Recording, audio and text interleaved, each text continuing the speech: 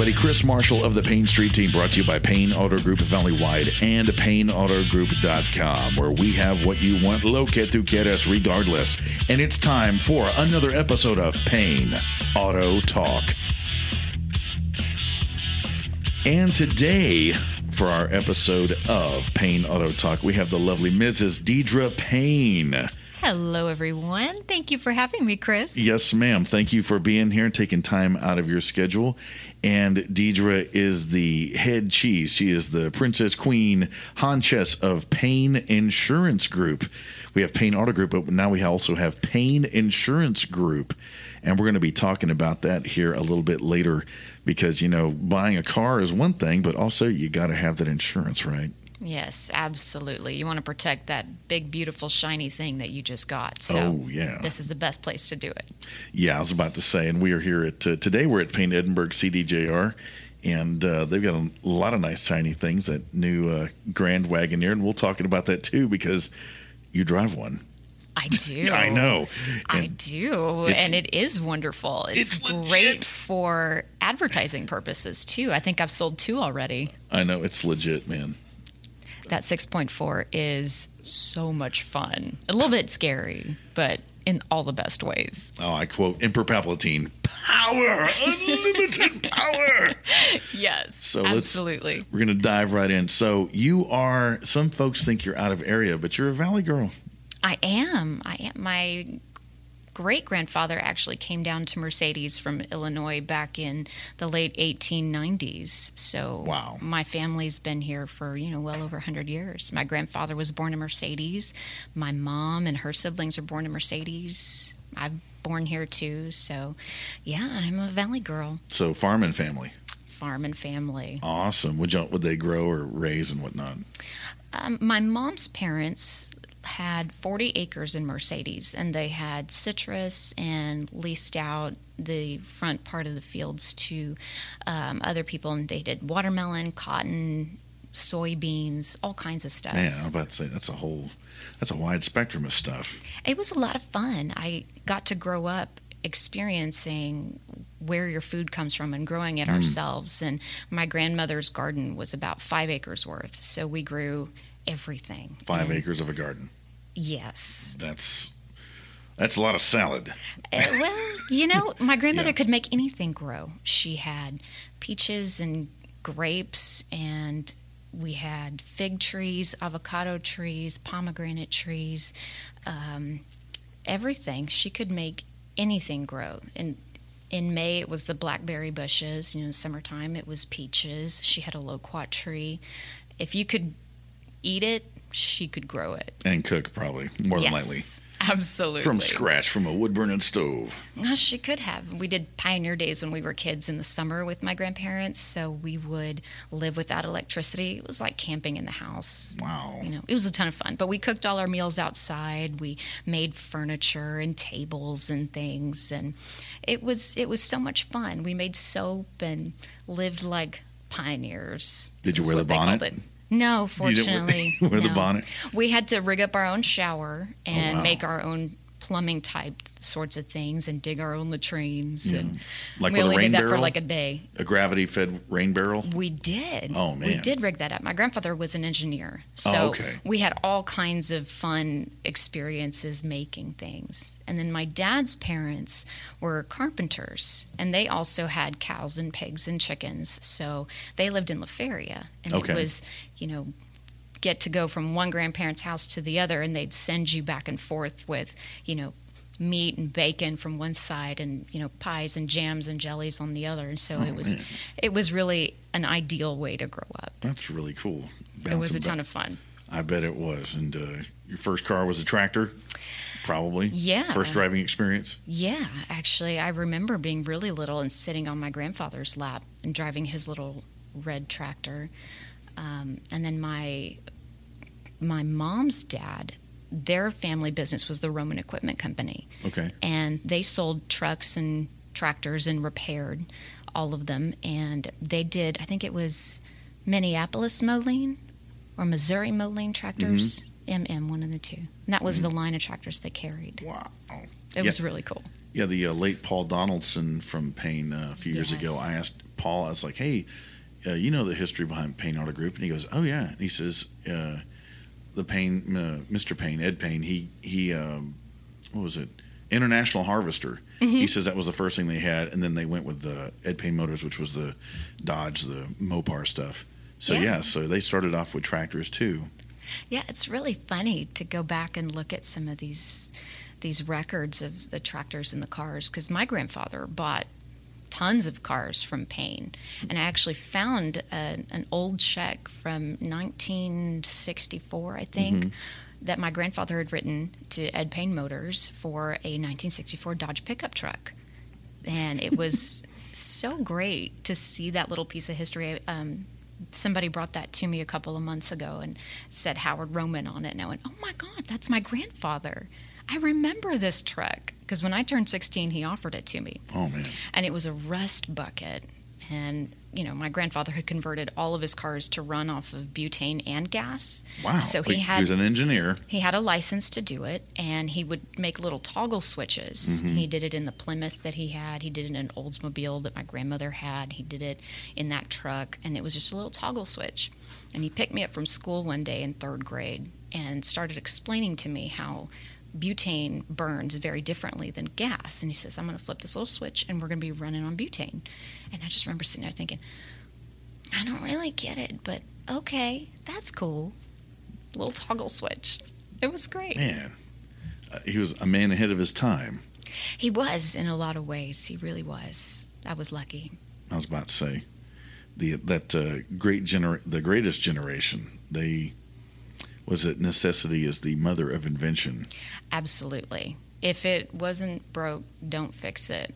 And if it breaks, figure out how to make it yourself. Yeah, and make it better than the factory sometimes.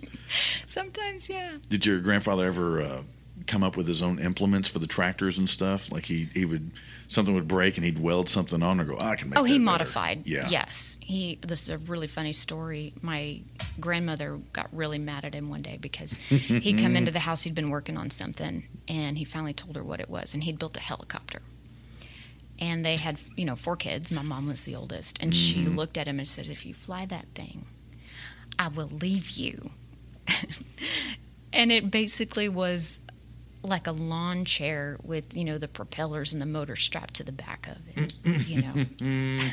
I wish I could have seen that. It hung up in the shop for years and years and years. And I just remember looking at it going, I can't believe he built that. But, that would have hurt real bad if it fell. Oh, yeah. I was about to say, falling in it. When those, they say in airplanes and helicopters, they say the pilot starts sweating when the big fan turns off. Uh-huh. So, and then Isaac Newton's in the driver's seat. And it's not the fall that gets you, it's that sudden stop. That's what Dad used to tell me. But he made canoes for us, welded them out of aluminum and built a little wooden frame, and you couldn't sink them because he'd put foam or empty something. Little jugs and jugs whatnot underneath the seats for us. Mm-hmm. So we learned how to canoe, and he built a motorboat out of an old airplane hull. Oh, yeah. He got, I think it was one of those B-52 bombers. Oh, that's pretty big. Maybe he built a good little motorboat out of it. I was about to say.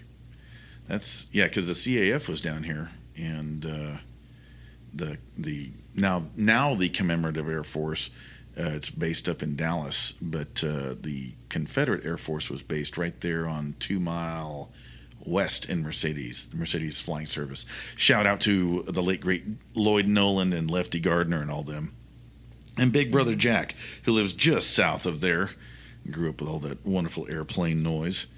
But, I can see where he could have gotten parts because Lefty had a couple airplanes in storage crates. Because after the war, you could get a fighter plane fueled up and everything, no guns, but you could get it for about $1,500, $2,000. Yeah. That's a deal. And there were, I think he got that one from an airplane graveyard, I guess, in Arizona. Oh, out in Pima, out there at the boneyard. Yeah, he'd originally gone to work for Lockheed Martin as an engineer before the war happened. Really? Yes.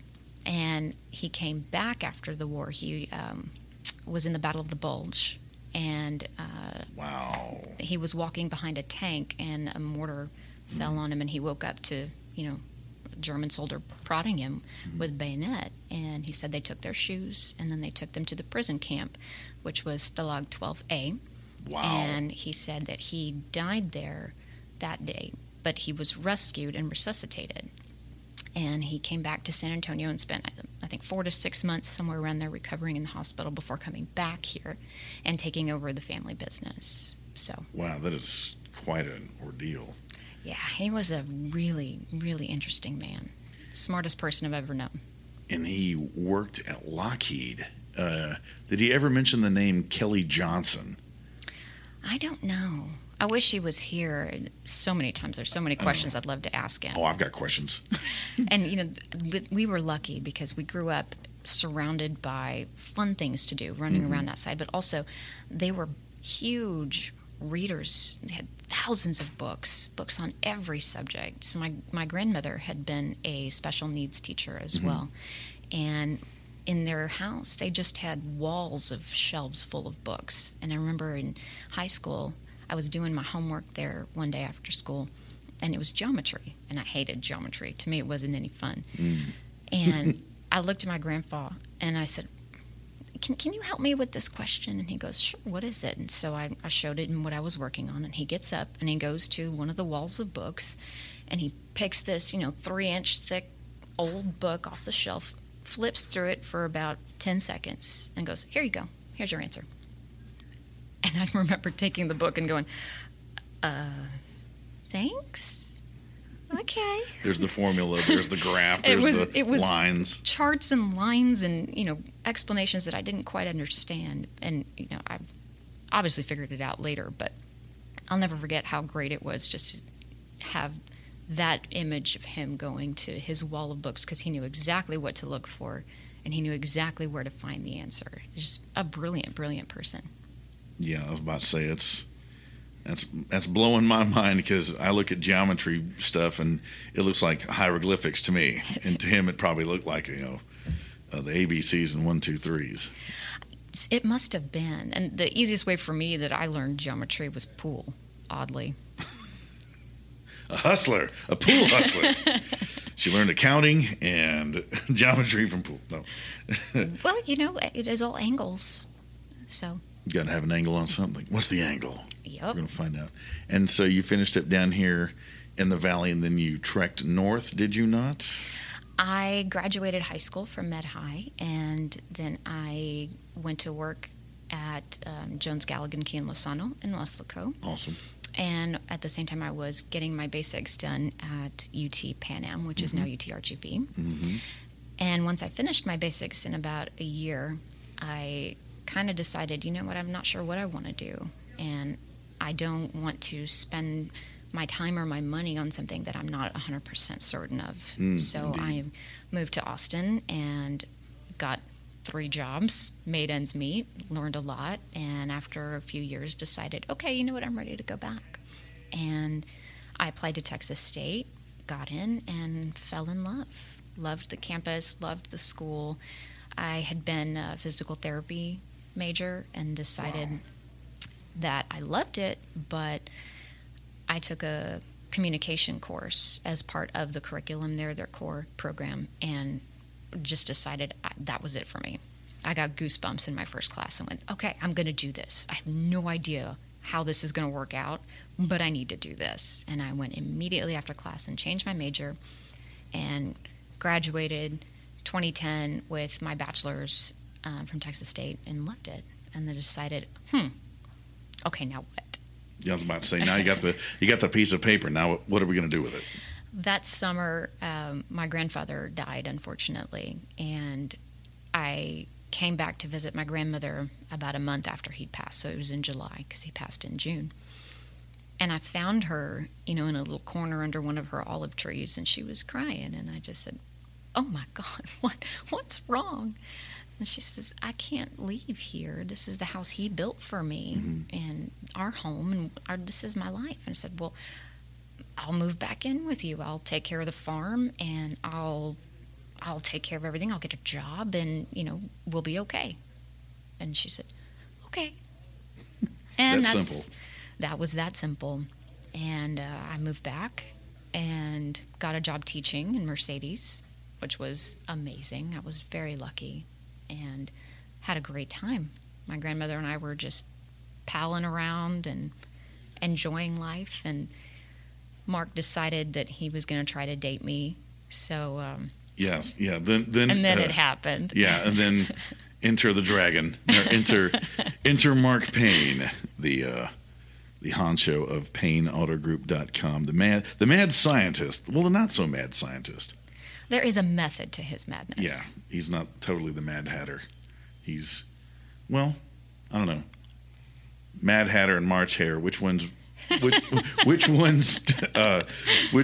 Mark and which one's Austin? The world will never know. So Marcus, I call him Marcus Magnanimous. So Mark, he enters the realm. Yes, and kind of just didn't go away. Wouldn't take no for an answer, and we'd been friends for a long time before. Sounds familiar. Yeah, we'd been friends for a long time, but had never really dated. I was off doing my thing, and he was off doing his thing, and we both swore we'd never come back to the valley. And well, be careful what you swear. Yeah. Dun, dun, dun, dun. Here we are, and it was the best decision either one of us have made. So here we are, 10 years later, and it feels like a blink. Yeah, that's no joke. Yeah, we were just talking about y'all's nuptials and y'all's ceremony and how y'all wanted something small, but everybody wanted something kind of. It wasn't. Well, it was so fitting. It was fitting. It was wonderful. I'm glad you felt that way. Yes. We really had a good time. I'm glad we had the invite. It was fun. Bar was great. Food was awesome. Company was really awesome. We had a good time. But yeah, we really just wanted something simple. And it kind of got out of hand, I think, as weddings go. But it still was a good time. Yeah. And we had all the people there that we really just enjoyed and hoped everybody had a great time too. And that's what a wedding's supposed to be. It's supposed to be fun. And now that you not only share the family name, you're also involved in the family business. I know. Funny how that works out. Yeah, it happens. It kind of happened with me a little bit. But I wasn't in marketing before all this stuff happened. I just met this gal, and all of a sudden, boom, here I am. But isn't that funny how love works? Yes, it is. It has.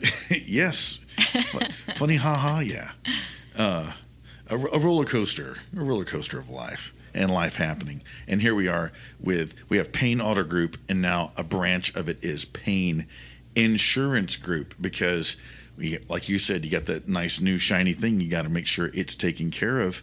And so y'all are doing auto, home, and commercial. Yes. Correct? Oh, okay. Yes. Yeah, I got that going on here. And now some people go and they see, a business card of somebody from brand X insurance agency, and they're an agent.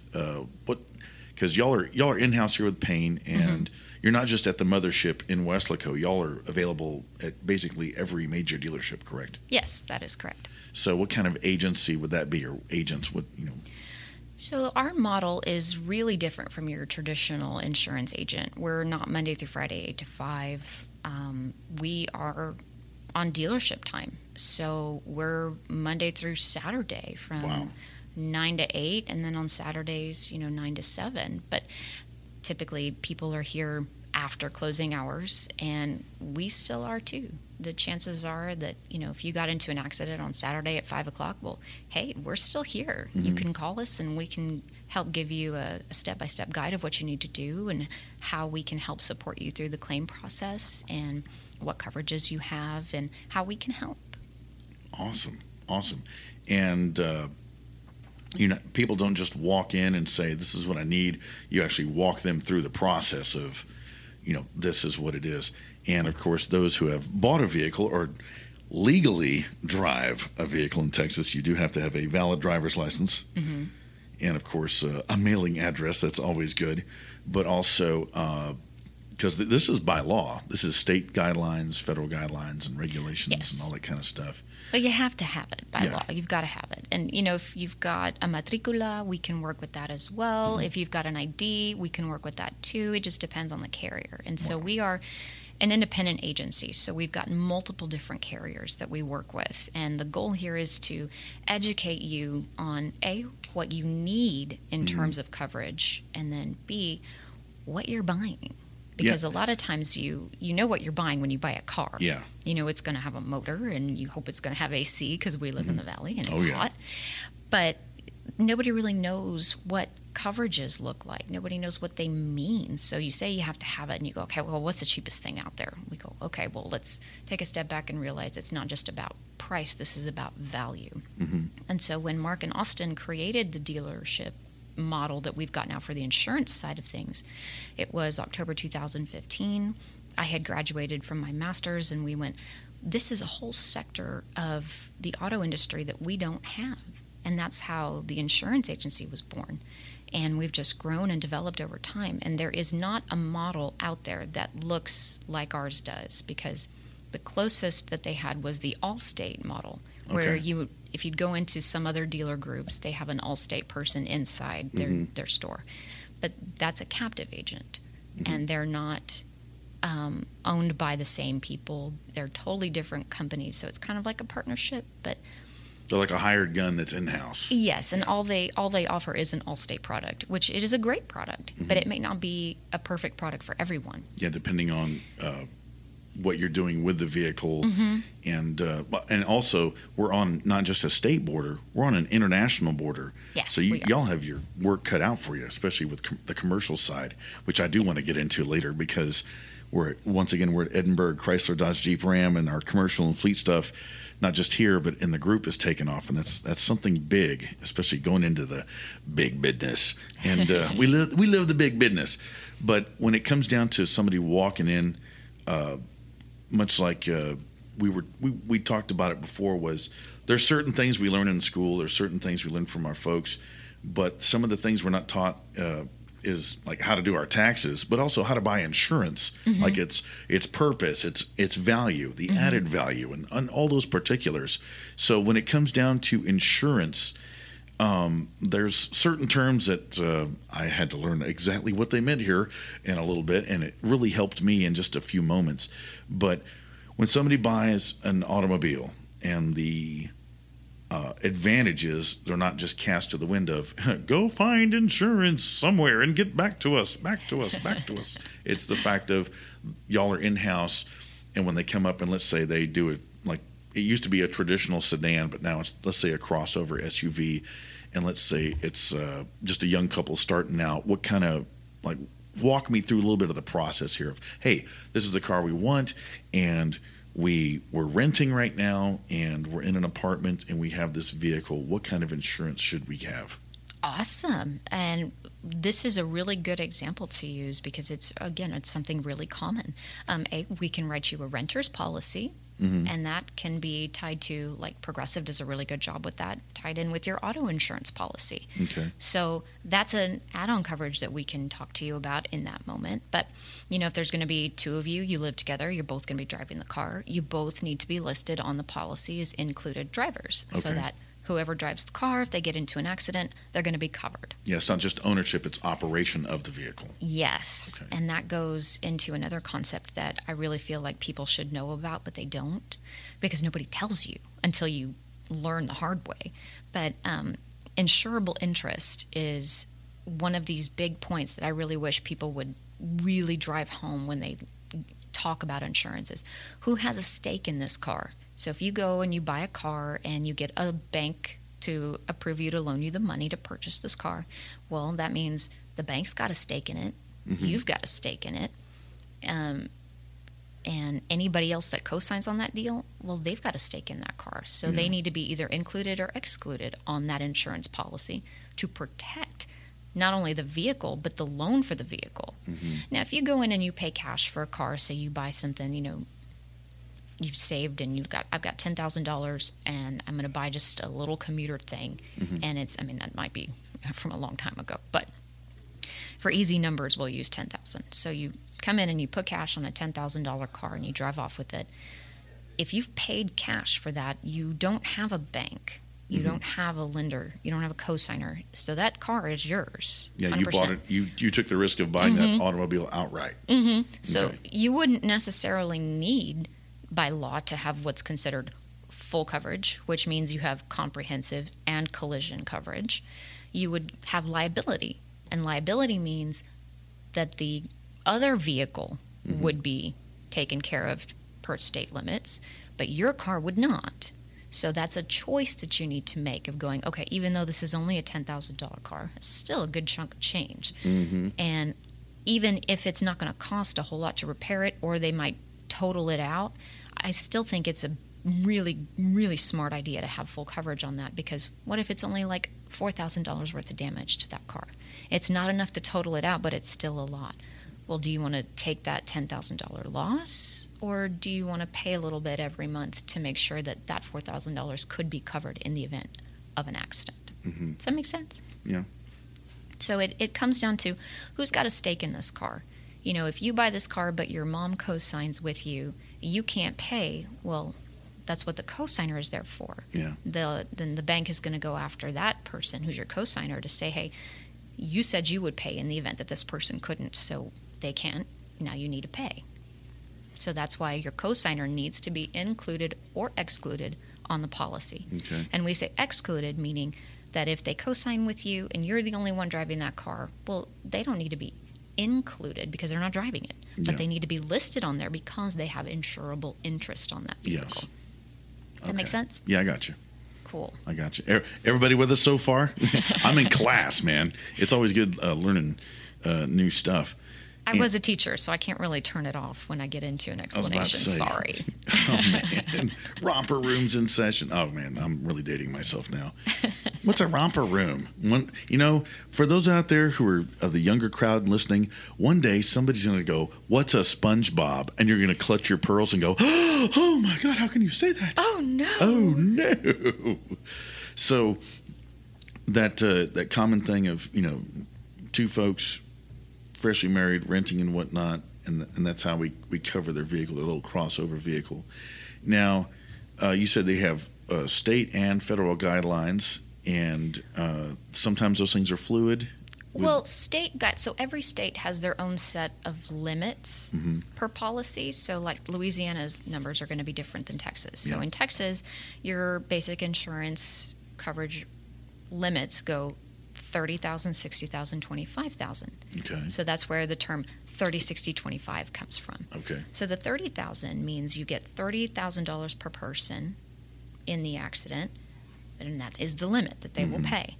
Then there is a $60,000 per accident, like total. They will not pay more than $60,000 in the event that there is an accident. And then there's $25,000 worth of property damage coverage. Okay. So that's the limit that you get. So if, someone in a Grand Wagoneer hits someone in a G-Wagon, is that going to be $25,000 worth of damage? Yeah, Mercedes G-Wagon, not your average puddle jumper. Not your average puddle jumper. But even a Ford F-150 and a Dodge 1500, if they got into an accident, those are still very nice vehicles. They're still very expensive. Yeah, but they're both matched as half-ton trucks. Exactly. So it's like almost the same thing hitting each other. Exactly. Or even if it's a little car hitting a big car, like a Ford Focus, gets rear-ended by a Buick LaCrosse. Yeah. Those are still one's a big size car versus a smaller compact car.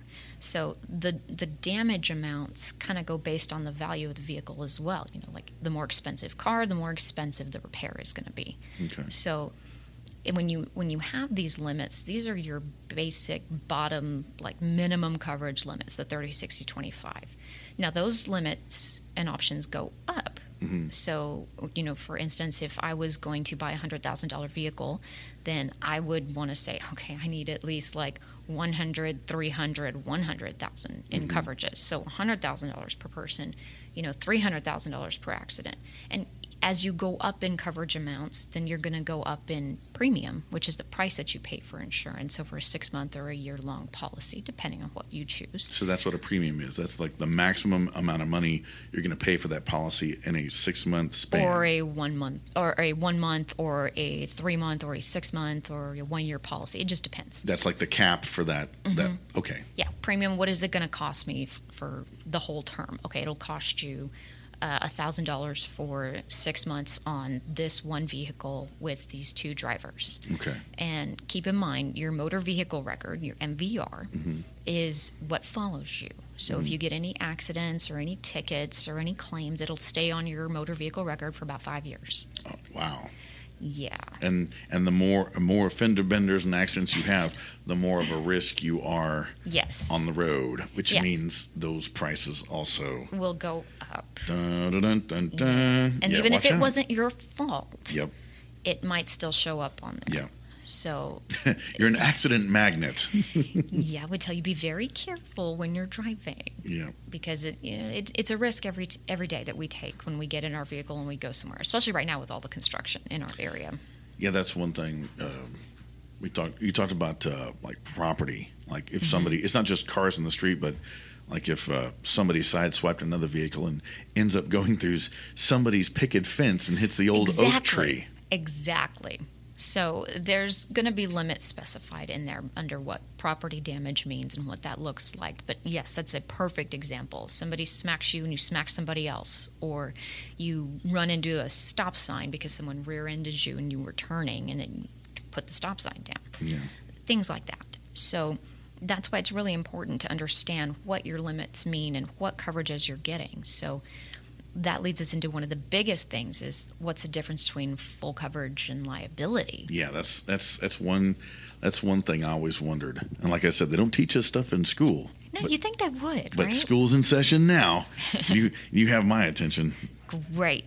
So let's talk a little bit about what full coverage is. Full coverage is a generic term that got created to shorten the description of comprehensive and collision coverages. Okay. So people think full coverage. Okay, so comprehensive, and collision, something falls on you that goes under, like did something collide with you? Okay. And comprehensive, did something fall on you?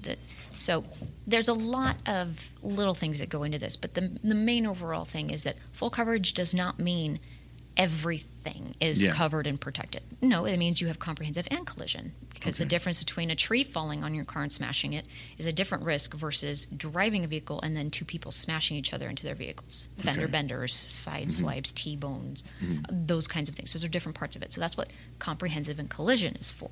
The liability only covers the other vehicle, like we talked about earlier. That means if the driver of vehicle A has liability and they hit vehicle B, their coverage will cover the repairs for vehicle B. Yes, not vehicle A. Yeah, vehicle A. Womp womp womp. This is why that's one of the and liability is like the lowest tier of. That will still have the 30, 60, 25 limit. That's the lowest. And that's the least legal insurance you can have. Yes, to in operate the state. In the state of Texas to operate a motor vehicle. Yes. So like Louisiana will have different limits. They're actually a little bit lower than the state of Texas. So if someone from Louisiana comes over to Texas and they get into an accident with someone, well, their limits will pay out less than what Texas will. So if it doesn't cover that damage, then you may have to claim the rest of that on your own insurance policy or try to get them to pay out of pocket.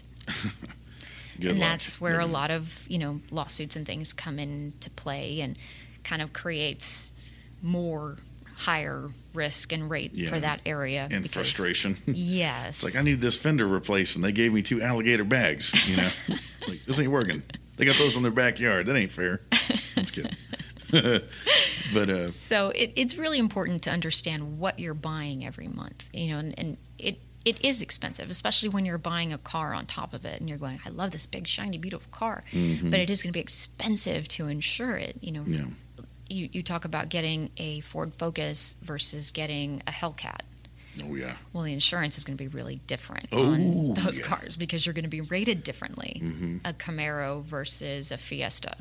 totally different. Oh yeah, and drivers. My folks used to say, "Well, when I was on their insurance years ago, well, you're under 25 and you're a man. You're a boy, and that means your stuff is higher. And I'm sitting there going, but I drive a 2-liter 1/4 ton truck with a stick shift. It's like, I know back in my day, gasoline cost 88 cents a gallon my senior year. Everybody's out there going, oh my God. Yes. I remember when it was 88 cents a gallon. And wow. And I mowed the lawn and I got paid for that because it was a big lot and that we were on. And I wasn't a lead foot. And plus, that little truck would not do it. I just wouldn't. But, that's the difference between, driving. But it's all on averages and whatnot. It is. It is all on averages. So, you drive a big, beautiful 6.4 V8 Hemi engine. And, oh, yeah. Oh, man, it sounds wonderful. Yes. And all of that torque, it's just fantastic. Yes. But then you watch your MPG go down every time you rev that engine. Yeah, you feel it at the pump. You sure do. The tachometer goes up, fuel gauge goes down. Oh, yeah. Yeah, it does. But, it's so much fun. It is. It's nice. It is. So understanding that risk is going, okay, well, yeah, I could insure that engine and that vehicle that it's in, and it's going to cost me a little bit more, not only just in insurance, but in gas. Yeah. And then repairs is going to cost you a little bit more because, it's bigger. Yeah, more complex the vehicle. And that's the thing, you and your agents, you walk the customer through this to go, yes. Here's the options, and this is what you're getting into. That way there's no surprises. Yeah, no one really likes surprises when you're buying a big vehicle and you're making an investment like this. So our job here at the Payne Insurance Group is to protect you and to let you know what you need and how we can help find you the right carrier for your needs. So we call it matchmaking in a lot of ways. Because it is kind of a true thing. I mean, if you just need a month's worth of coverage because you're going to add it to another, your home policy later, but your agent's out for the night or whatever the day, we can write you a 1-month policy, sure. But is that going to be the best fit for you? Yeah. My folks did that for me when I went to the Army in California. They put me on their insurance for about a month or two, and I had that 74 bug, and then I found a carrier out there in California that did it. So that helped me out a lot. Just it was a great stopgap. Yes. So and just I'd forgotten about that until you just mentioned it. I was like, wow, I remember that happening. There are carriers that have no problems offering that kind of flexibility, and so that's one of the great things about being an independent agency like we are. We have many carrier partners that we work with, and we learn what all of their underwriting guidelines and rules and kind of like their wish list. Yeah. Who do they like? Yeah, you have a pool. You have a whole pool. We do. Yeah. We do. So we work with a lot of the top carriers, and we work with standard and non-standard carriers. What's the difference between a standard and non-standard carrier? Not a whole lot. But the standard carriers are typically ones like Progressive and Farmers and Travelers and Allstate and Germania and all of those. And then there's non-standard carriers that are Dairyland and Alinsco and Pronto. And they're all amazing companies. They all offer the same product. But the ways that they offer their product are going to vary a little bit. Okay. So like Dairyland and Pronto offer 1-month policies that are really competitive in price. Progressive and Allstate and Liberty Mutual and Nationwide, they don't really like the 1-month options. They would prefer 6-month options. Yeah, they want a long haul. They want a long haul. So think of it like, are you going to date this carrier or are you going to marry this carrier? So you might start with a non-standard carrier and graduate into a standard carrier as you move up through life. So if you turn 18, you buy your first car, and a non-standard carrier is the most competitive price for you with the coverages that you need. Okay, then say 5 or 6 years down the road, you buy a house. Okay, great. Well, you know what? Let's get you with a carrier that will bundle your auto and your home. And that's probably going to look like a standard carrier, because standard carriers really like to have a lot more risk spread out over different lines of insurance, like auto and home. Say you have another 2 or 3 years go by, not only do you have 2 cars now and a home, but you buy an RV, or you buy a boat, or an ATV. So a great carrier for those kinds of lines is Progressive. So Progressive really likes to spread out their risk, and when you have several different lines with one carrier, they tend to give you discounts. So it lowers your rate. Mm-hmm. Oh, yeah. I like that word, discount. Everybody discount, does. rebates, and incentives. Oh, yeah. I've said those words a few times on the radio. I have heard it. It sounds great. So a standard carrier like that, when you start amassing more assets, they can bundle it, and also you can tailor make it to your budget, because after all, we're all on a budget. I don't care if you hit the Powerball Lotto.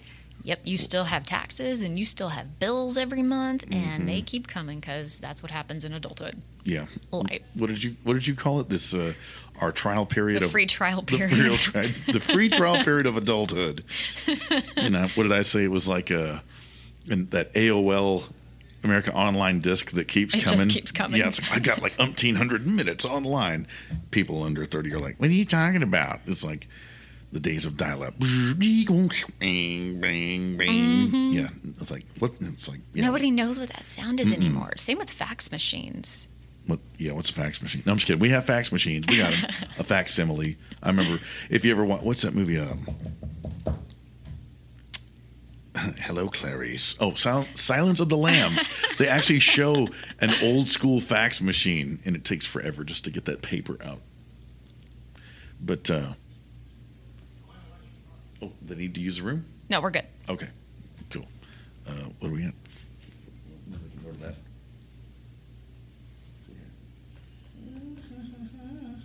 We're talking about fax machines. Yeah, we're talking. Okay, so old school technology, and now you said something about standard and non-standard, and you mentioned one carrier that I've seen down here, and that is Pronto. And Pronto is both for not just our side of the Rio Grande, but you said you mentioned in passing when we got in here that it was actually. It goes into the international borders of Mexico for people that travel to and fro for business. Yeah, so depending on the carrier, it's I use Pronto because Pronto is a great example of this. Pronto was created in the 90s, so they're local. They're Valley people. They've been here for 20 plus years. They really understand our demographic, and they offer some really competitive rates. But also because of where we live, everybody goes across the border every now and then because it's right here. That's just where we live.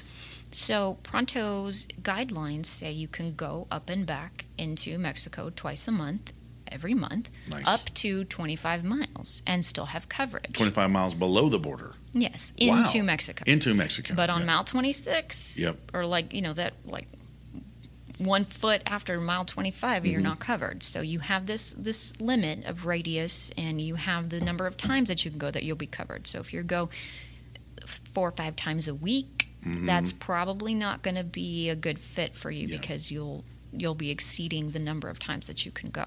But that's why we tell you this is what this carrier is going to allow. This is what they will not allow. If you need coverage like that, well, okay, we've got an option for that too. We have Mexipass as a carrier, so we can write you a month if you're going to be going 3 or 4 times a week for work or something, or if you needed to spend an extended period, we can write you that. But usually about a month at a time. Yeah, exactly. Cool. And that's Mexipass? Mexipass. Yeah. Awesome. Yeah, so we've got options, and we'll tell you everything you need to know about it, what the limits are, what this will cover, what it will not cover, so that you know what you're paying for. And that's one of the things that I really wish more people would know more about is we pay for insurance, but we don't know what it covers, and we don't know what it is really. We know we have to have it by law, but nobody really knows what it is until you get into an accident and you need it. And you go, wait a minute, well, how come nobody told me this? Yeah. Well, how come it's not common knowledge? I don't know. And the last thing you want is, what do you mean it doesn't cover that? Exactly. And we get that a lot of times. And so we try to tell people when they first come to us, when we're quoting, we're going, okay, look, it's not just about the cheapest price. This is about the coverages that you need. So how are you going to be using this vehicle? Where are you going to be using this vehicle? If you're going to go out of state for more than 30 days, the carrier that you're with may not cover you beyond 30 days. Some carriers will extend it to 90 days.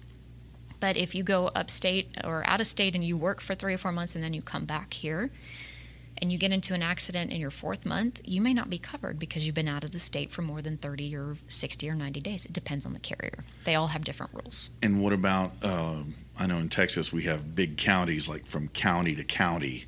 Like let's say Big Brother Jack. I have a a vehicle, a spare vehicle, and he needs it for a time while his vehicle's in the shop, and let's say it's going to be a while because it's some wild part that's made out of it's made out of Captain America's unobtainium, and he's got to drive it for a couple of months. I mean, his if he's in a different county, that's going to affect the rate, does it not?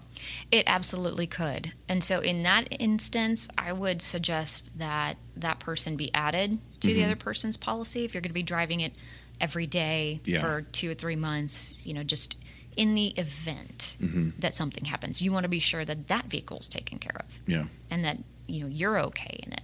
So again, these are things and questions that we're here to answer and that we're here to help with, so that when something does happen, we're a resource for you that can give you the guidelines, that can tell you how to get through this process.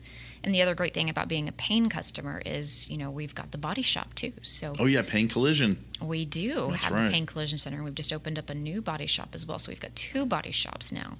And all the parts that we use, they're manufacturer parts. We've got certified techs and people. So this car is going to be taken care of to the best of our ability with our people and the Payne promise. Awesome. That's great. Now, you mentioned before, there is something. We talked about a premium. What is, and this is the D word, what is a deductible? Ooh, good question. So the deductible is the amount of a covered loss that you pay out of your pocket in the event of an accident. So most people tend to go with a $500 deductible, and that's just the easiest way to think about it. You can, depending on the carrier, you can choose a $250 deductible, a $500 deductible, $750, or $1,000. We say $500 is average because it's easier to come up with $500 versus $1,000. Yeah. And the higher deductible that you have, the less money that you will pay per month because you're assuming more of the risk. So we say 500 because it's a pretty average number, pretty easy, relatively easy to come up with that chunk of change. Versus and this is all $1,000. This is all averaged out on the average net income and whatnot of everybody. Yes. And so the deductible itself is, if I say it's 500, that means you're in an accident. We're going to get this taken care of. Now you've got to front $500 out of pocket to us, and then. To the carrier. The carrier, and then the magic happens. And does that, let's say the repair on the vehicle, does that go toward the principal of the repair? Or that goes to the total amount that it costs to repair the vehicle. So it's just a deductible is an amount of money to get the ball rolling on the process is basically it. It's what you pay. You pay $500 and the insurance company takes care of everything else. So the amount of risk that you're taking on, yours is going to be smaller than what the insurance company is going to pay. So you're paying for them to take on the lion's share of the damage amount that could cost versus what you're going to pay. So the benefit of having a higher deductible is you might have a lower monthly payment, but you're going to pay for more out of your pocket. Yeah. So 500 is a good average number. And again, every carrier will have their own recommendation for what they think. Everybody says 500 as an average, just because law of large numbers works out that way. But again, if you say you just need the lower payment and you want a higher deductible, okay, keep in mind that in the event of an accident, you are responsible for coming up with that $1,000. So just know that in your mind, that however that's going to get paid, whether that gets paid to the body shop and the body shop turns that into the carrier, or you have to write that directly to the carrier, or the carrier puts that into the total amount that they're going to give to the body shop, so minus $1,000, that's up to the carrier. Okay. So that's why we can't make these statements of it's all going to be this way. Yeah, it depends. It's a case-by-case basis. Okay, especially if somebody just has one vehicle, like our newlywed couple with their crossover, versus somebody with a family of 5 with 2 cars, an RV, a boat, an ATV, and then a barn dominium. Totally possible. Oh, barn dominium. Yeah, I mean, even food trucks. Oh, yeah. I was about to say, because that's business related. Absolutely. And that actually goes into what I was going to ask about when it comes to using an automobile, using a car to go to and from your job. What if that vehicle is your job? And that needs to be on a commercial auto policy. Okay. Because if you are using your car for business purposes, like you're advertising, you've got your logos and your decals on there, your phone number, all of these things, like the Payne Street team, that's a commercial auto. Mm-hmm. So that needs to be on a commercial auto policy. Because for some carriers, actually most carriers, and again, every carrier is different. They've got a different set of guidelines and rules, but a lot of them share the same things. And in this case, how you use the vehicle is going to be really, really important for how they rate you. Yeah. If you're using this for work purposes and you're advertising on it, your business, all these things, that needs to be a commercial auto use. Mm-hmm. And a lot of people think, well, why can't all of my vehicles be put on a commercial auto policy if I'm using it to get to and from work? Well, no, that's a different side of things. Like my car I use to get to work every day.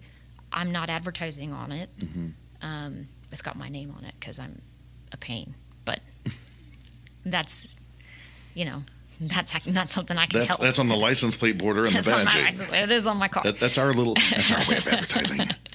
So, but if I had a pastry business and I decided to put my pastry business logo, decal, and phone number on there, well, then I'm advertising on that vehicle and I'm using it for business use. Oh, yeah. So that's the difference. If you have a logo on their phone number, design, and email address, and it's not listed as a commercial auto policy and you get into an accident, well, they could technically deny your claim because you are not using that vehicle for personal use. You're using it for business purposes. Mm-hmm. And a lot of carriers will tell you, no.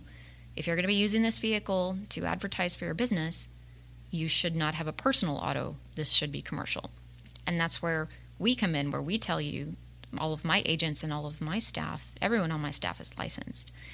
We say, okay, how are you going to use this vehicle? Mm-hmm. Who is going to be using this vehicle? So we have to talk to you about what your needs are so that we can make sure that you are covered and protected to the best of your ability and our ability. So the more we tell our carriers, the more we understand what our carriers need, the better fit we can make for you. I got you. And much like with our commercial and fleet, like we have the Dodge Ram.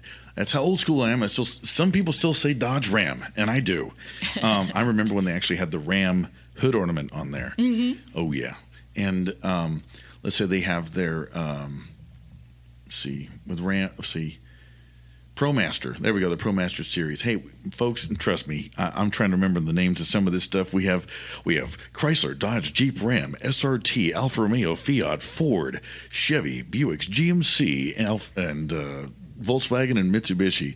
I'm trying to remember all the wonderful names of what we carry with Payne Auto Group Valley-wide. But let's say Ram ProMaster, and also we have Ford with their... I was about to say Express. Well, that's the Chevy Express van. Chevy Express van. But let's say they have their contractor vehicle. Transit. Thank you, Transit. I know Raul and Ivan are going, what's wrong with you right now? Shout out to Raul and Ivan with our Ford shops.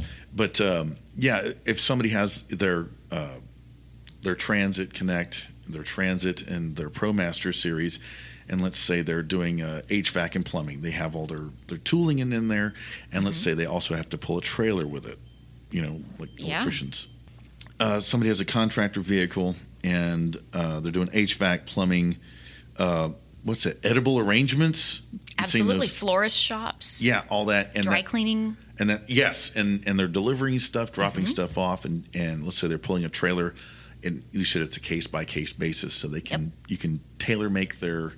a deal for it. What about people with CDLs like hot shots? That's one thing. Absolutely. We're dealing a lot with oil fields here in Texas, and people get their 3/4 ton or 1 ton truck. They got their gooseneck, and they're hauling anything from parts to flammables and explosives and all that kind of stuff. And y'all can handle that too? Yes.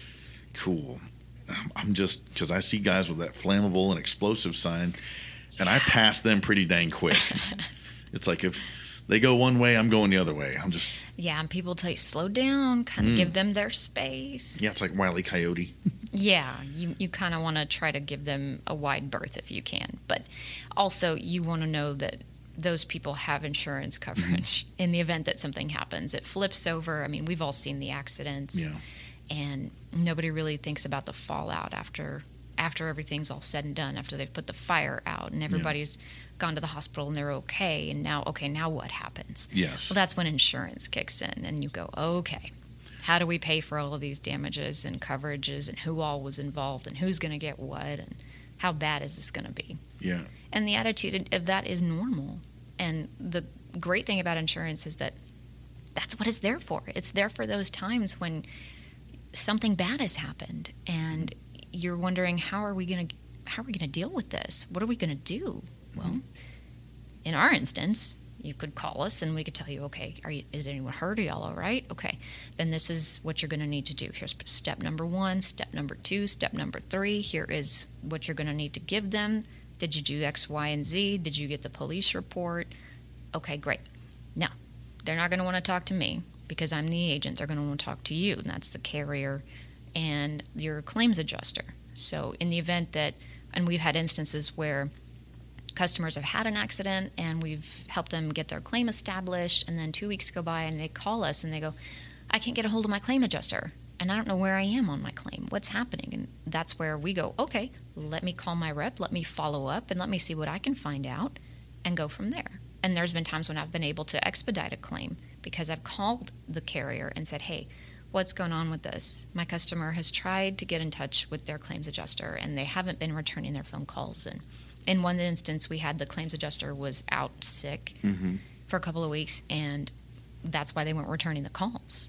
And the carrier at that point had been short-staffed during the pandemic, and so it was just taking a little bit longer to get everything done. And so I was able to expedite that claim, and we got that customer's issue resolved in 2 days, which was great because they'd been waiting like 3 weeks. Wow. Yeah. So that's the other benefit of having the relationship with the carriers that we have. So as independent agents, we build our relationships with our carrier partners, like our rep with Progressive, our reps with Germania, our reps with Travelers. We build these relationships because, A, it makes it easier for the carrier and for me and for the customer. So if I know what my carrier wants, matching the right person with that carrier means it's going to be a lot easier in the future when we have to resolve anything because we've already done the legwork. We know this carrier likes people older than 25 but younger than 70. This carrier really likes, the younger crowd. They have competitive rates for that. So we'll put them in those areas. And then by developing the relationship with our reps, we stay on top of any new changes that the carrier makes to its underwriting guidelines, which are the rules for how that carrier operates and what they like and what they don't like. So we always know what's going on. And so it makes it easy for us to reach out and go, hey, carrier, we have an issue. Can you help? And they say, yeah, absolutely. This is what we can do. Let's help you. So it just makes it easier on everybody. And if somebody's out of area, and let's say up north, like a college student, and they have their policy adjusted for that to where the college student is outside the area, your talent pool of your carriers that you're talking to, you're in communication. Let's say if it's a Progressive rep up there, you can sit there and talk to them up north instead of just waiting for the ball to roll down here. Well, it's not about area in that term of sense of things. And this is a good question to bring up now because we have a lot of graduates. So congratulations to everybody that graduated. That's no joke. Awesome. High school and college, yay. Woohoo! So this is a great time to be talking about insurance because if your son or daughter or kid is going to go up north or they're going to go out of state, but their main address and their home is still here in Texas, then you can tell your carrier, hey, this car that I bought for my kid added to this policy, the kid's added to the policy, but they're going to be living here at this address at this point in time for X amount of months, and then they're going to come back. Their main address is here, but where their car is going to be sleeping every night is up here in this area. Okay. So when you tell the carrier that, depending on the carrier, again, and this is why it's a case-by-case basis, most carriers will be like, oh, thank you so much for letting me know. We're going to put the note in here that this is where this car sleeps so that in the event of an accident, this isn't a surprise. We already know that this vehicle is for a college student and this is where they are. This is the risk that we can foresee. So when you calculate the rate to add that vehicle and that kid at that address, that will be built in to whatever it costs to endorse the policy to add that vehicle and that coverage. Does that make sense? Yeah, and when it comes to different regions, we're also dealing not just with a different geographical area, but also the seasons and the weather up there. Mm-hmm. So let's say the kiddo goes to college, let's say at Kansas State. Mm-hmm. You're talking about, snow, and also where, Dorothy goes over the rainbow with a tornado. So, before somebody drops a house on somebody's sister, what are we talking about as far as, I know it's case by case basis, but also like wind, storm coverage. Mm-hmm. And let's say with the policy, I'll even throw this out there. They have like a little home up there, like a little homestead or something, and you insure that.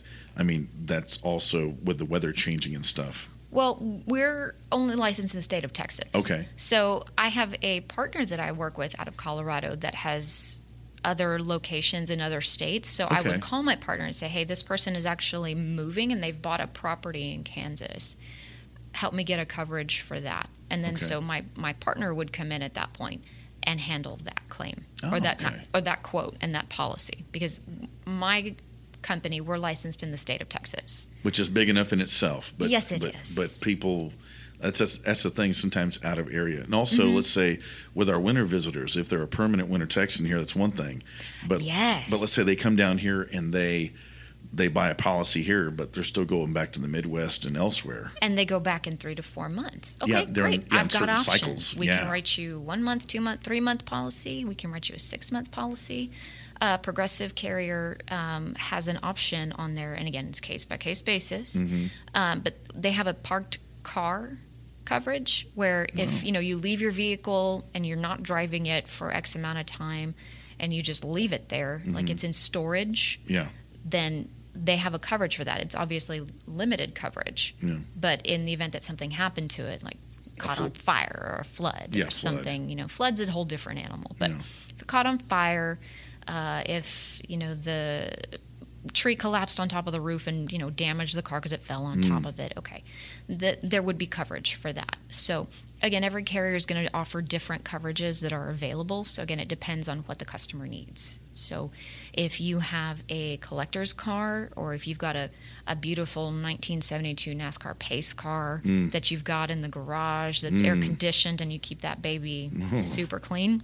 Keep talking. I'm listening. Then you're definitely going to want to have a line of coverage that would be appropriate for something that special. So Hagerty is a phenomenal partner for that, and we love working with them too for cars that are custom, cars that are collectible, all of those things that are something that you would see at like a car show, or even like something, a weekend toy, a Sunday car, or a project. My dad used to restore old cars, and those things are so wonderful, but they are expensive to build and maintain and insure. So you're going to want to carry a partner that's used to dealing with those special kinds of cars. Finding a windshield for a vintage car. Yes. That's, oh man, I hope you saved your pennies and nickels and dimes for that. Yes. Or an interior. Oh, Lord have mercy. Mm-hmm. And or you get into, those older handmade cars, even like Ferrari, they're handmade. Oh, yeah. So everything is custom for that. And there's insurance carriers for specific cars like that, because they know this is not an easy factory-made thing. You can't walk into an AutoZone and get a battery for it. Like a Morgan or a MG or Jag back in the day, they use what's called an English wheel. Mm-hmm. It looks like a medieval torture device, but they put sheet metal in it, and it's like a true artisan. You're having to roll this metal. You're controlling the way the roller works with your feet, and I've seen guys make this stuff for both airplanes and cars, and it's like if you've ever seen somebody do the glass blowing and make vases and stuff, it's like watching that but with metal. It's really cool. Yeah, it is really neat. I mean, even Volkswagen vehicles use the 7-prong screws versus a regular 4 for a Phillips head or something. Oh, those star ones? Yes, yeah, I think that's what they're called. Yeah, I had a Jetta, and my dad and I had to replace the receiver dryer in the AC of my little Jetta, and I don't know who thought it would be a good idea to put the alternator on top of the receiver dryer. A German? I don't know. A German? But we were laughing so hard because, I had to get up underneath my car and push on the alternator without pushing that receiver dryer that was, tucked away back in there that was trying to get out, but you couldn't reach it because you had to pull the alternator out first. And that was really funny. But, every car is a work of art, really. And they're all going to come with something special and different unless they're mass produced. So you've got these beautiful older collectible cars that are not going to be easy to find parts for. So you need a carrier that matches that. And then the cars that come off the assembly line that, fortunately we'll start seeing a lot more of, which has been nice. The chips, come on, man. We're still waiting on chips. And I ain't talking about Ruffles and sour cream and cheddar, which sounds good because I haven't had breakfast. Uh-oh. I had my glass of Ovaltine. Uh-oh. But I'm good. That's not enough. I know. Little Orphan Annie. It was a Christmas story. No, but for that vintage stuff, but also like home insurance, let's say, but for house, but what about RV? Like we were talking about our winter visitors. Same thing. RV insurance, there's all different kinds, just like cars. And knowing which carrier likes which one is important. We recently did a food truck, and that was like the whole wild, wild west because those are new. So finding a carrier that likes to write them, but that is specialized in that, can be a trick if you don't know it. So it's more about, you don't know something until you know it. That's absolutely true. But that's what our job is to go find those things and know them so that when someone comes in our door and says, hey, I just opened up a new food truck business. What do I do for insurance? And I'm going, awesome, we can help you with that. We also write workers' comp. So if you decide you're going to get 2 or 3 employees to help you with the food truck, great. If you open up a restaurant or a dental office or an insurance office. Oh, mobile dental office. Interesting. No, and I was like, that sounds like it's a trap. It kind of does. Yeah. But freak in Andy. theory, you could write that. Wow. And find the carrier that would ask you a ton of questions about your business, where it's going to be, what it's going to look like, what kind of equipment are you going to have. A regular office policy is called a BOP, a business office policy. Those are like buying a package deal off the shelf at the grocery store. It's perfect. It's got everything you need. You put it in the cart and you walk off. Nice. Versus going to something that would be something like excess lines, which is you're going to pick and choose the coverages that you want, and then you'll put it all together at the end. Yeah, fine-tooth comb to get exactly. And those carriers are, I'm sure you've heard of Lloyd's of London. Sounds like somewhere where you buy vases. Policy. Yeah, Lloyd's. Yes, I bought this vase at Lloyd's of London. Lloyd's of London. Okay. So Lloyd's is what we call an excess and surplus lines carrier. So outside of your regular standard carriers, if they say no, like, oh, this isn't a risk we want to take, okay, well, there is an option, and that's usually in excess lines. So it's going to cost you a little bit more, but it'll get you the coverage that you need. So we've got all different kinds of options to address whatever need our customer comes into. Wow. There's one modern thing that I will say. What about rideshare? The people driving Lyft and Uber. That's great question. Yeah, I'm curious because I've got a buddy of mine that does that, and I've always. It's not that I shied away from the question, but I was like, how does that work out? It's a great question, and as it becomes more popular, I think a lot more people are learning about it. And so what some of those companies do is they get with a carrier, a big one, and they say, hey, can you offer the coverage to my new employees? And it comes out of their pay, I guess, or however they structure it. But they partner with a carrier to provide that as part of the job. Okay. So that's one of the things. But your regular personal auto coverage policy would not cover you in the event that you turned on your Uber app and started picking up people. Yeah. At that point, your personal auto coverage would stop. Okay.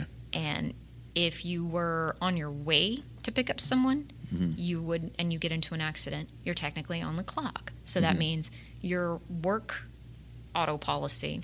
Yeah, they have that Lyft Uber that light. Coverage. Yeah, the moment light. Yes. Yeah, that's like the old taxis, on duty, off duty. Yes. And so in theory, that's how it works. Yeah. There are carriers out there that will write it separately, but you have to disclose it to them. Oh, yeah. And then there's a whole process for it. Again, it's still fairly new in terms of insurance. It's several years old already, but that's still relatively new in the insurance world. Wow. So, yes, there are ways to do it, but it's still not as mainstream as you might think. And it's a good thing that a lot of those big companies are partnered with the carriers so that they have experts in that. And it's still case-by-case basis. Yes, it is. Cool. And as we look out the window here, there's a lot of wind outside, and I'm sitting here going, we talked about weather and whatnot, and flood and whatnot, and storms, but even down here, if we got wind coming in, there's something you mentioned when we were setting up, wind-driven rain. What is wind-driven rain outside of Hollywood? So if you've ever, and this happened to us actually at our house, but I'm sure it's happened to lots of people. So if you're in the middle of a really bad rainstorm, it's raining and it's gusty and windy, and you notice that as it is blowing wind sideways into your house, and you start seeing water come in through your windows, through the seals starts and pushing things, through the window. Yep. That's wind-driven rain, and the damage that can come from that, if it's not like mopped up, say you're not home, and that water gets in through those windows that are supposed to be sealed and supposed to be tight, but sometimes that wind comes through here 70, 80, 90 miles an hour in those gusts. And nature finds a way. Yes, it does. And that causes some mold damage. Well, you have to read your coverages very carefully on your home insurance, because wind-driven rain may not be covered. Wind and hail damage will typically have very high deductibles, like 2% to 5% of your whole policy. And that can be, several $1,000s. Yeah, and there's a lot of people back in, was it 2012 in McAllen there on, was it 6th Street? Yeah, 6th Street. Man, I'll tell you what, they had a number done on them. I mean, at the time, the missus and I had a home there on 2nd Street, and I think we had we lucked out. 2 little broken windows, and the hail hit the soffit, knocked the paint off. But we had a flat roof. I don't like flat roofs. And it put a couple of pock marks in the white tar or whatever it was. But it didn't spider it, to use that word, bad enough. And we got pretty lucky with that one. But there were some folks that, I remember one of the people there, a skylight blew through. And it was like a 500-pound ROSPA was sitting in the middle, snow cone was sitting in the middle of their living room. And it's like, where's your coffee table? It's like under that snow cone, So that's, I was wondering about that. Yeah, so that's where you have to know your coverages very well. So in the event that something like that happens, what's actually going to be covered? And is that wind driven? Is that going to be like from falling weight and ice and snow? Some of the things may not be covered, like up north where they get lots of snow and ice that builds up with icicles and it looks beautiful. We don't see that down here. But it's still a weight on the structure. On the structure, they may not cover if your roof caves in because you did not take that ice off, or you failed to do your due diligence in protecting your home. Does that make sense? Yes, ma'am. So there comes a part where it's like that deductible in terms of behavior. You got to do what you can to protect your house. And before you talk to an agent, it's good to maybe, of course, with our cell phones, take pictures of the property. Take your pictures, yes. I was about to say, just like after an accident. Take pictures. Yes. Take pictures first. And Progressive's app is really great. I haven't played as much with the other apps, but every carrier should have one by now. So if you get hooked up with that carrier with Progressive, you can file your claim and send your pictures, everything through the app. Awesome. And it's instant right there. The only thing that you would wait for would be the police report if somebody else was involved in the accident with you. But yes, take your pictures. Righteous. With an app. Because then you can show that to the carrier and say, hey, look, I'm trying to help you as much as possible so that we both get back to where we were pretty much before the accident happened. Because that's the purpose of insurance, is to indemnify you, which means they want to put you back to where you were before the accident happened. No better, no worse, the same. Just to get life back to normal. Exactly. As we return to normal life. Yes. Slowly but surely, every day. Well, I didn't hear the bell ring in class, but I tell you what, I'm now going to go back and look through my own stuff. I'm going to find out what's going on because some life has happened. Life has happened to all of us, and some life has happened to me. And guess what? I'm going to go through and reassess my stuff. And if you have any questions, you know where to find us. Yes, I do. We're always happy to help. I know. And the courteous, and they have a great sense of humor too. The Payne Insurance Group folks, they really do. And also, you do have offices, of course, at the mothership over in Weslaco, and you said you have a rep at every dealership here. What about our pre-owned centers? Our pre-owned centers know that they can call us at any given time. We can send an agent out there if need be, but awesome. They can come to any of our locations, and we can provide you with the services that you need. Awesome. Or if you're not there and you just need to call in, hey, 956-832-5600 is our office number. And also PayneInsGroup.com, yep. PayneInsuranceGroup.com, PayneInsuranceGroup.com. Also on Facebook and the Instagrams. Yes, we are. In the interzones, or the interwebs. Still on dial-up. No, I'm just kidding. They're not on dial-up. I don't know anybody who's still on dial-up. I don't know anyone. Napoleon Dynamite, they were still on dial-up. Maybe. That would make sense. That's where Idaho. In your own private Idaho. Oh, my goodness me. So, and that's one thing. You were a teacher. I was. And you're still teaching, like today. What did you... Now... Did you teach little ones or did you teach the older kids?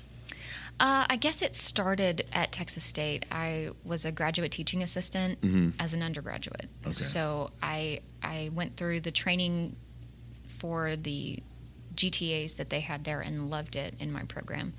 And so I did that my whole last year at Texas State. So after I graduated, and it was 2010 and the market was kind of crazy, and it was kind of similar to now, except it's the reverse. Jobs were hard to find, and now there's lots of jobs. So kind of flip-flopped. But my mom had been a teacher and my grandmother had been a teacher, so I kind of thought, well, you know what, I could teach.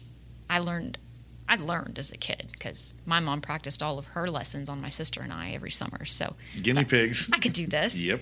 And when I moved back, I applied for a teaching job in Mercedes and loved it, and I taught 6th grade. My first year was world cultures, which was amazing. It was a lot of fun. And my second year was reading, and that was a little bit different.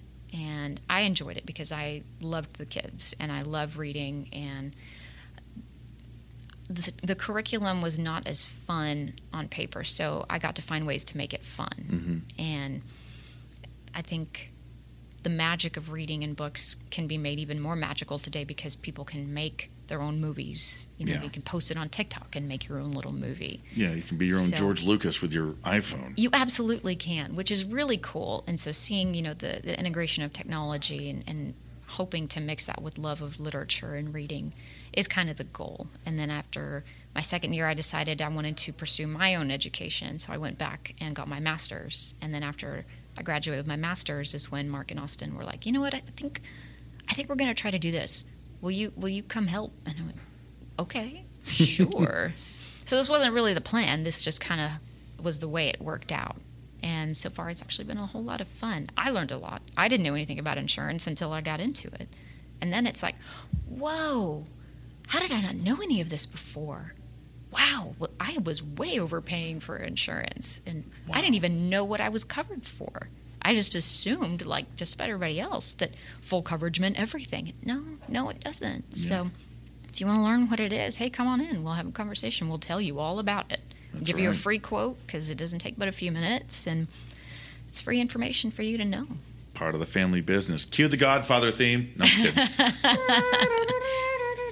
Well, it just makes sense. You buy your car here, you trade it in, you repair it, you do maintenance. Why shouldn't you insure it here? One-stop shop. Exactly. Valley-wide, from Brownsville to Rio Grande City, and blah, blah, blah, blah, blah. Why not? As I say. But you said books. Now, I do know this. You and Mark you're bookworms. You guys are bookworms. Come on. We are. But there's something, I've seen those Kindles, and I know I read stuff on my phone and on the iPad. But there is something about a book. Yes. And from my own personal thing was, I'm a nerd, and the downtime we had out in the field in the Army in the 90s, out in the desert in California, I was very thankful for both my roommate Chris Korf. Thank you, Chris. I love you, brother. He made me read Dune by Frank Herbert. Great book. Seeing the movie's one thing, but I got to reread it. And then Tony. I just reread it. You did? So yeah, the movie was great. The new one? Yeah, it did a great job of following the story. Good, because originally it was Kyle MacLachlan back in the 80s. Yeah, there's some subtle differences, but overall I was really impressed with the way they did it. Because, when you read a book and you imagine it in your mind and you create the world, and then you see the movie, well, sometimes it can be totally different than what you thought. It could be disappointing. It could be very disappointing. But I was really impressed. I really liked the new Dune movie. That's the thing about the books and stuff. My other roommate, Tony Anderson, he was also another Army intelligence guy. And I remember opening up this box. I was like, what is all this stuff? And it was Star Wars novels. And I'm just sitting there going, oh, wow. You're a Star Wars nerd? And he goes, why, you got a problem with that? And I pointed over to my shelf, and there's all these other Star Wars books. He goes, oh, my God, I don't have those. And I was like, can I read yours? Yeah. And taking a book to the field and just getting 20 minutes, that's an eternity. But to read, for a Star Wars nerd, you start reading, all of a sudden you start hearing the John Williams soundtrack and lightsaber hisses and laser blasts. It's like, oh, yeah. And that... my mom, she read those Danielle Steele. Oh, the dear. Romance novels. The romance. Yeah, she had that stuff. She had, what's that series? Clan of the Cave Bear. Oh, no. Yeah. And somewhere in a box, in a tote, I have her, since she was a kid, I have her Nancy Drew. Oh, Nancy Drew was the best. I got them all. What was the stuff you liked reading as a kid? Oh, I loved all of it. Sci-fi, adventure. One of my favorite books as a young kid, I think, was Quicksand Swamp. Quicksand Swamp. It's about a little boy who's he lives kind of near a swamp-ish, and he goes on like this was a long time ago. Goes on a little adventure through a swamp looking for treasure. And he comes across quicksand and, crocodiles and scary things. And, I just really loved it. But I grew up in an environment that encouraged reading. And there were books all around us. We had the Britannica encyclopedias. Oh, yeah. And I loved them because I'm such a nerd. But, again, that's part of, like, what was around me all the time as a kid. So to punish me, my mom would take away my books. And then I'd have nothing else to do. It would drive me crazy because I couldn't read. I got in trouble a lot in like 3rd or 4th grade because I was reading the Lord of the Rings series. Really? And I would, hide it under my desk, and I would finish my work real quick, and then I'd be reading, and the teacher would come in and be like, "What are you doing?" And I'm like, "Nothing." And I'd try to hide my book, and she'd be like, "Give me your book. You need to be focusing on the lesson." And I'm like, "I'm sorry. Boo. I just want to read. I want to find out what happens." And so my love of books began, probably from when my mom was holding me in her belly reading to me, because that's how she was raised. We always had books and knowledge all around us, and it was encouraged for us to do that. I mean, I would pick peaches and take a book up and climb one of the trees at my grandparents' house and spend, an hour or two reading in the trees. And that was magical and amazing for a kid to do. And nowadays, you're lucky if you see a kid outside, period. Yeah. The times are a-changing as I pick up my mouse and pretend to be Bob Dylan, playing my harmonica. But it's also a lot hotter now, too, outside. I remember it being more temperate as a kid. And my grandfather, he grew up in Mercedes, and he said every day it used to rain at about 11 a.m. And it was just a gentle little rain for like 30, 40 minutes to an hour, and then it would stop. And it was much more tropical back then. Yeah, that's true. Well, I remember when the ice cream man would roll through the neighborhood, ding, ding, ding, ding, ding, ding, ding. And I remember 35 cents got me, what do they call it? Red, white, and blue bomb pop. Which were the best. Yeah, that and the fudge one with was it chocolate and banana, whatever it was. And then I remember when the prices went to 50 cents, 2 quarters. That was so expensive. I know. I was like, I was starting to feel the economy then. But it's like, this is wrong. Yeah. And not the same. So, what is your unicorn novel? Like, there's a book out there you want to collect, or there's an author out there, you got to have them all. Come on. What is it? Or like a certain series from a certain period, like turn of the century. Like, there's some Victorian book out there that's... I've been waiting for years for a book, the final book in a series, and the series is just phenomenal. But this guy, it's been like 12 years since, he's come forward with the book, and it's supposed to be out this summer, and I'm just dying for this book. Is it part of a series? It is. Hold on, it's taken him 12 years? Uh-huh. This guy's like... I know. This guy's like the rock band Boston. They put out an album every 8 years. It's like, come on, lazy bones. I know. So the author's name is Patrick Rothfuss, and the series is called The Kingkiller Chronicles. Ooh. So the first book is called The Name of the Wind, and the second book is called The Wise Man's Fear. And he's written kind of a little... chapter side off on one of the characters. It's not a main character in this one. I mean, she is a character. She's very important. But it's called The Slow Regard of Silent Things. Ooh. And it focuses on her. And it's just the way that he writes is so interesting, and it just keeps your attention. So the final book in this series is called The Doors of Stone, and that's supposed to come out this summer. And it follows this young guy named Koth, and he's kind of a smarty pants, and he goes through all these incredible adventures because he's incredibly gifted. His parents were killed when he was very young, and they were kind of gypsies, travelers, performers, theater people, and they traveled from place to place and performed shows. So he was brought up in this really rich environment where he was taught to act and take care of horses and learn languages and people and all kinds of things. And he all his life has been told up until the point where his parents are killed and his troop is lost and all of that stuff. And he kind of goes to this university where he wants to learn things, and it's just an incredible story. So I have been waiting for this book for 10, 12 years now, and it's just driven me absolutely nuts that he's written so many other things and he hasn't finished The Doors of Stone, because I hate not knowing how something ends. So no joke. That's one of the things that I've been really just waiting for this book. But I think Anne of Green Gables is probably my favorite book of all time, and I read that when I was probably second grade. Oh my God. I loved it. I read all kinds of things. Mark and I both love books. And so we read. He likes the old. He likes old. He says, if I can find a first edition, man, I'm on the hunt. He does love to collect the first editions, and so there's really old bookstores in places like Las Vegas. Really? Or there's like an old specialty bookstore. So we love to go in there and just look and see these incredibly old books. And one of my bucket list things, I want to go to the library in Dublin, which is one of the oldest libraries. Did you know the oldest library in Texas is in Lockhart? No, right outside of Austin. Yes, and it is an adorable little building, and it's, such a great moment to reflect on history and how far we've come and what libraries mean. And, I know your mama was all about that too. And her mother was a librarian, and I grew up 2 blocks from Spear Memorial Library in Mission, which now it's this big thing. And I used to just get on my bike, and it was not even 60 seconds away.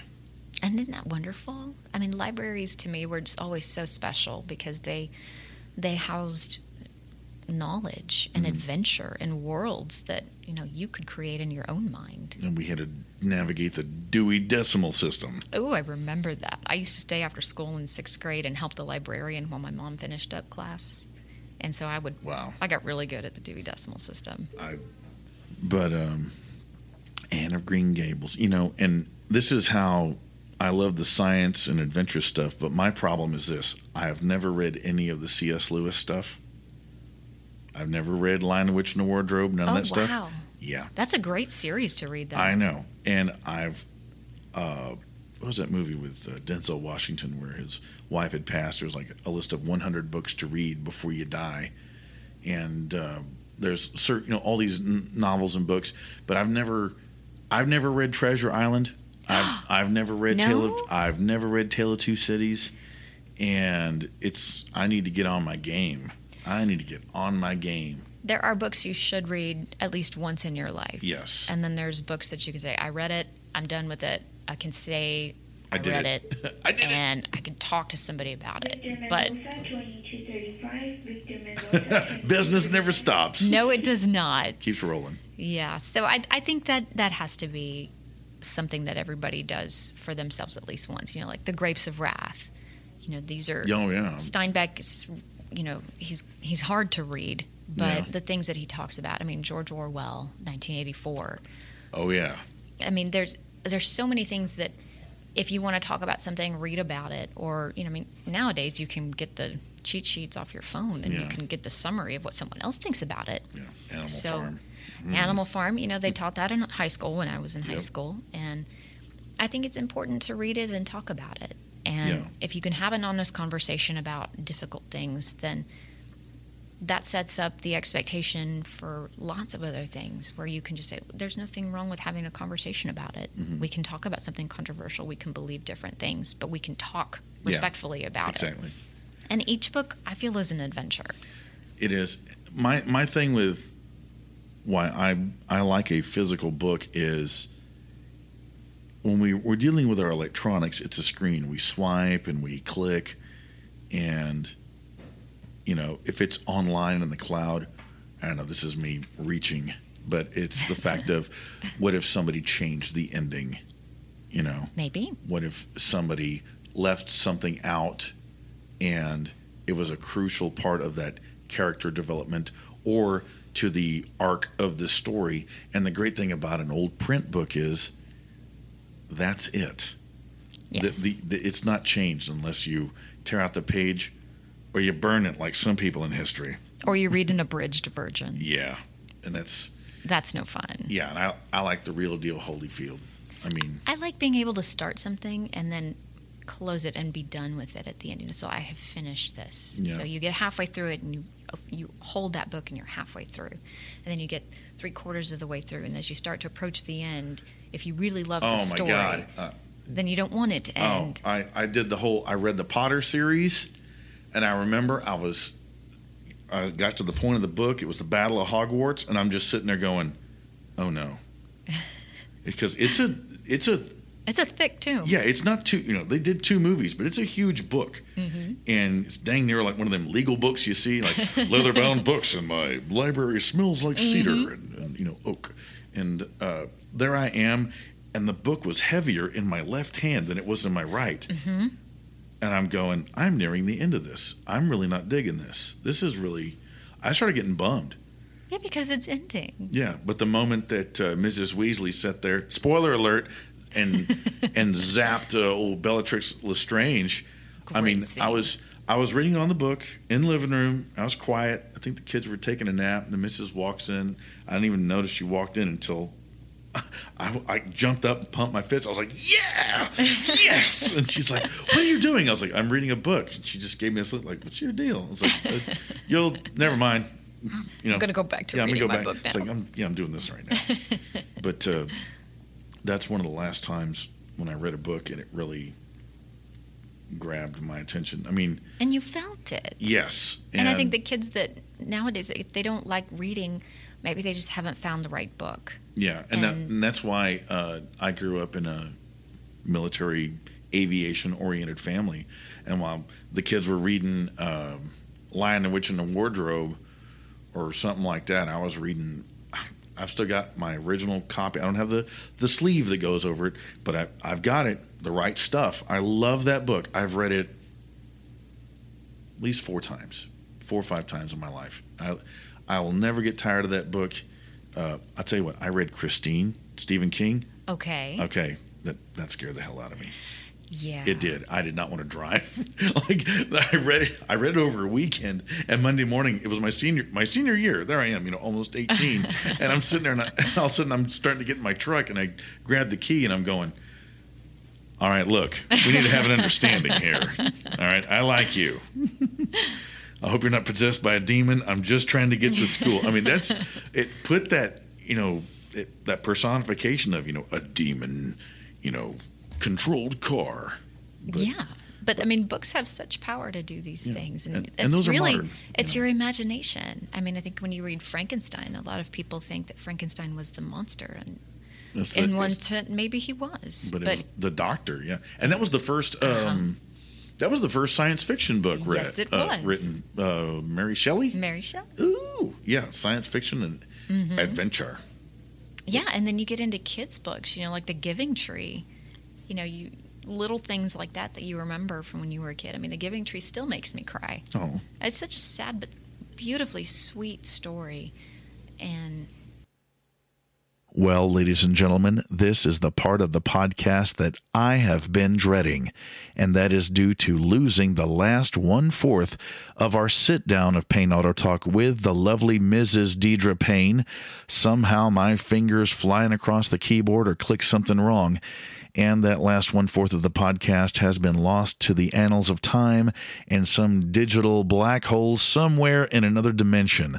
But we will definitely have Mrs. Deedre Payne from Payne Insurance Group back on Payne Auto Talk. We have plenty more to talk about, a lot of great stuff on books, reading, and just what we do in general as people. It was lovely having her on, and to have her on again is going to be a real joy and treat for everybody else.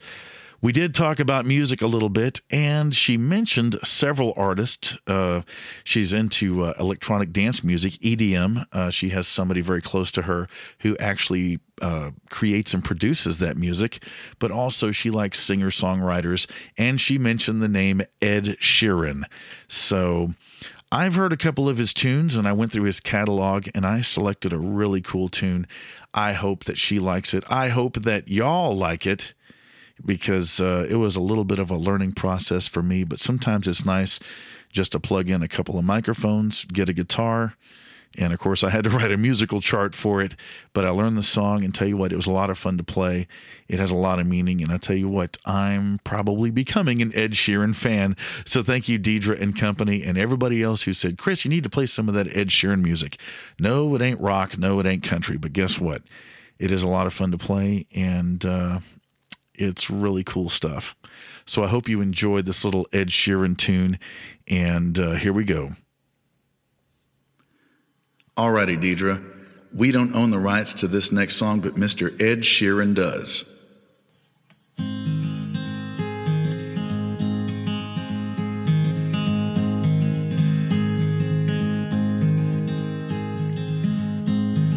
I thought it'd feel different playing Wembley. 80,000 singing along with me. It's what I've been chasing, 'cause this is the dream. When it was all over, I cleared out the room, grabbed a couple of beers, just me and you. Then we started talking the way that we do.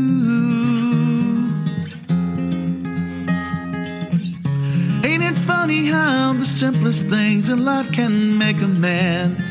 Little moments that pass us by, but I remember the first kiss, the first night, the first song that made you cry, the first drink of red wine.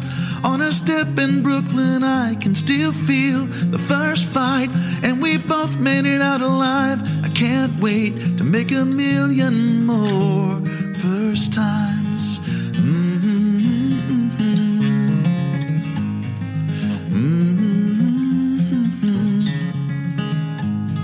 The greatest thing that I have ever achieved was 4 little words down on one knee.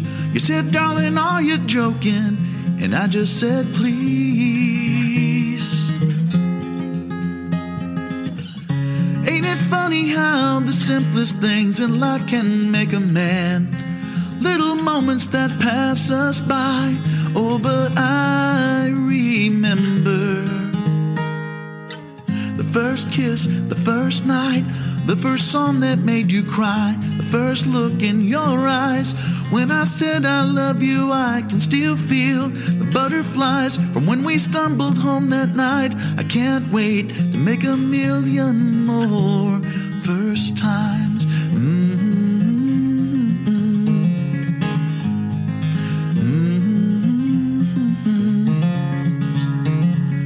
Ain't it funny how the simplest things in life can make a man?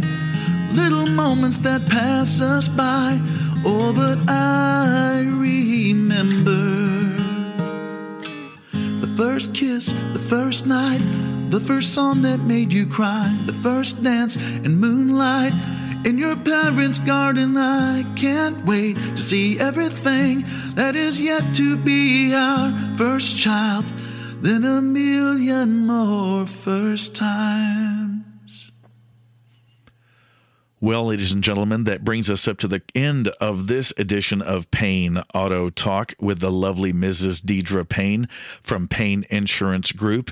You can log on to PayneInsGroup.com. That's right, PayneInsGroup, all one word, .com, to find out your waiting opportunities with insurance, with home and auto, and also commercial.